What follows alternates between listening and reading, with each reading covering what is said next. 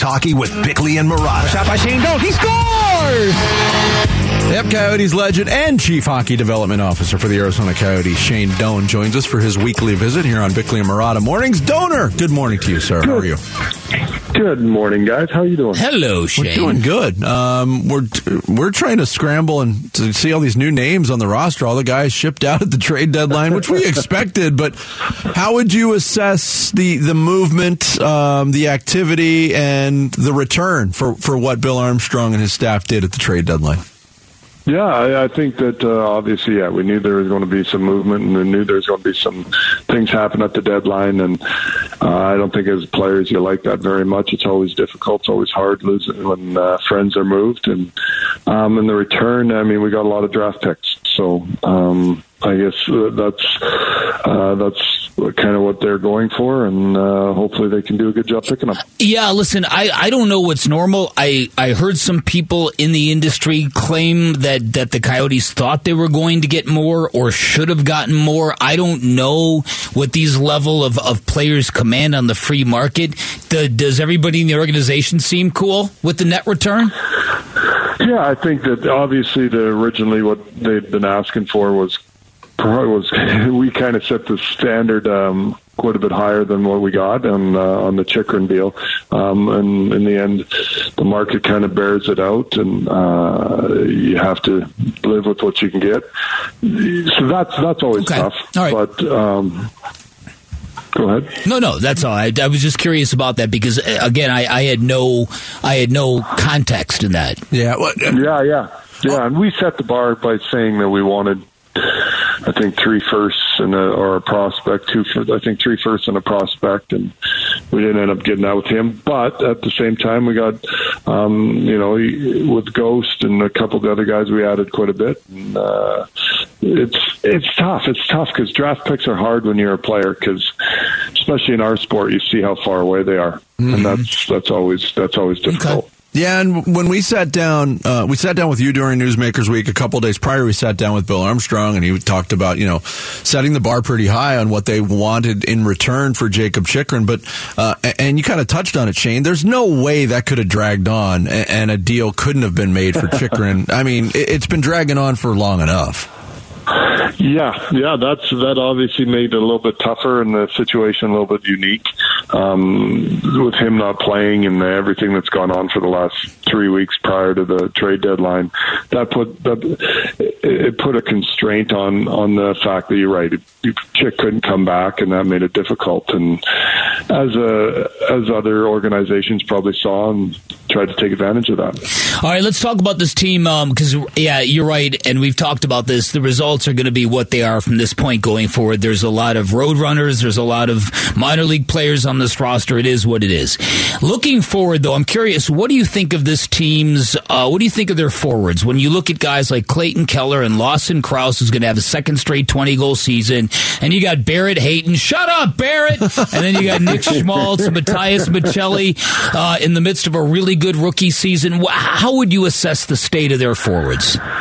I really think our forwards are doing well. Like, obviously, Clayton Keller and Nick Schmaltz and Barrett Hayton's line has kind of elevated itself to one of the premier lines, definitely in time of possession, and Hayes and Schmaltz, what they're putting up in points wise, and Kells is kind of leading the whole way, and so that's exciting. That's exciting as a group. And then I am the biggest Michelli fan there is. I think that kid's unbelievable. I think him and Krauser have some pretty good chemistry together, and I know that Krauser likes playing with them because that kid can pass the puck.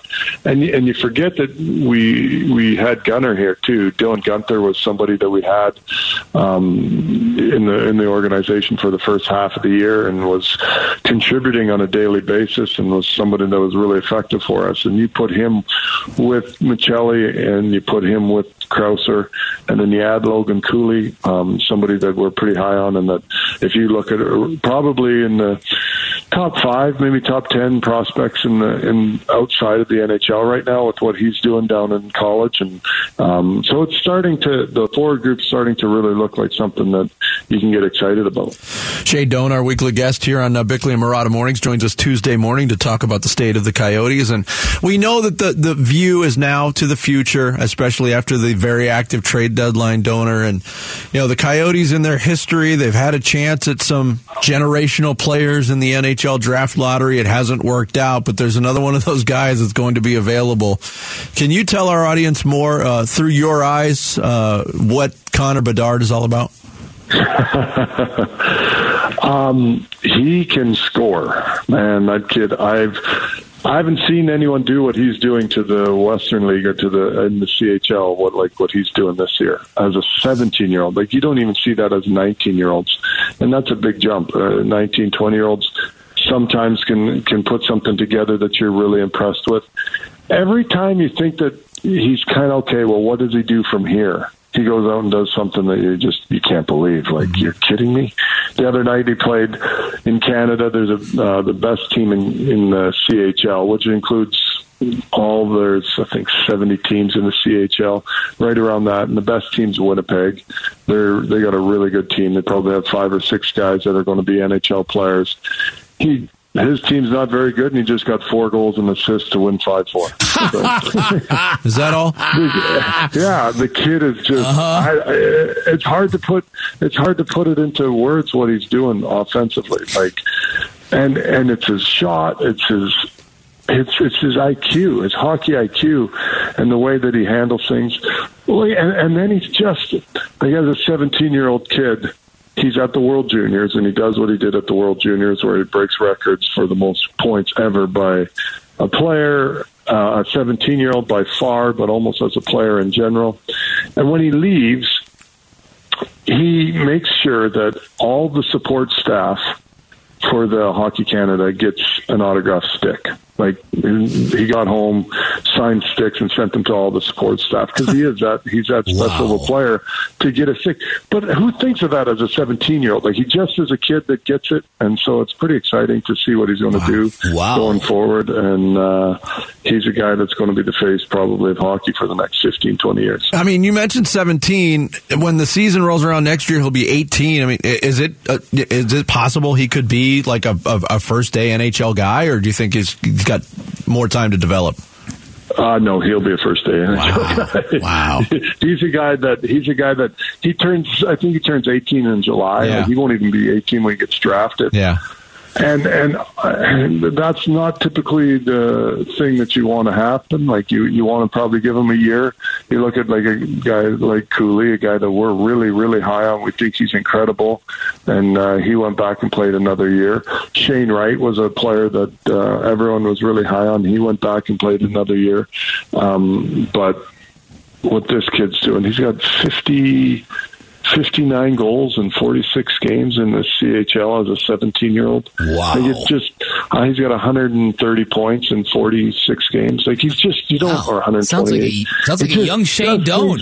Yeah, well, if I was playing against like 12-year-olds, 17, he's just, and there's another kid, Adam Fantilli, who I might be leading the bandwagon on him. I am just as excited about him. I think he's an incredible player. So those 2 guys are at the top of the draft that are guys that you're excited about, and you can't wait to see what they can do. This draft obviously is a good draft, and we're excited to see what these players can do. Did we talk about Logan Cooley, the anecdote Bill Armstrong told us about how he went to State College to watch Logan Cooley play with the Golden Gophers who were playing Penn State? Did we talk about that?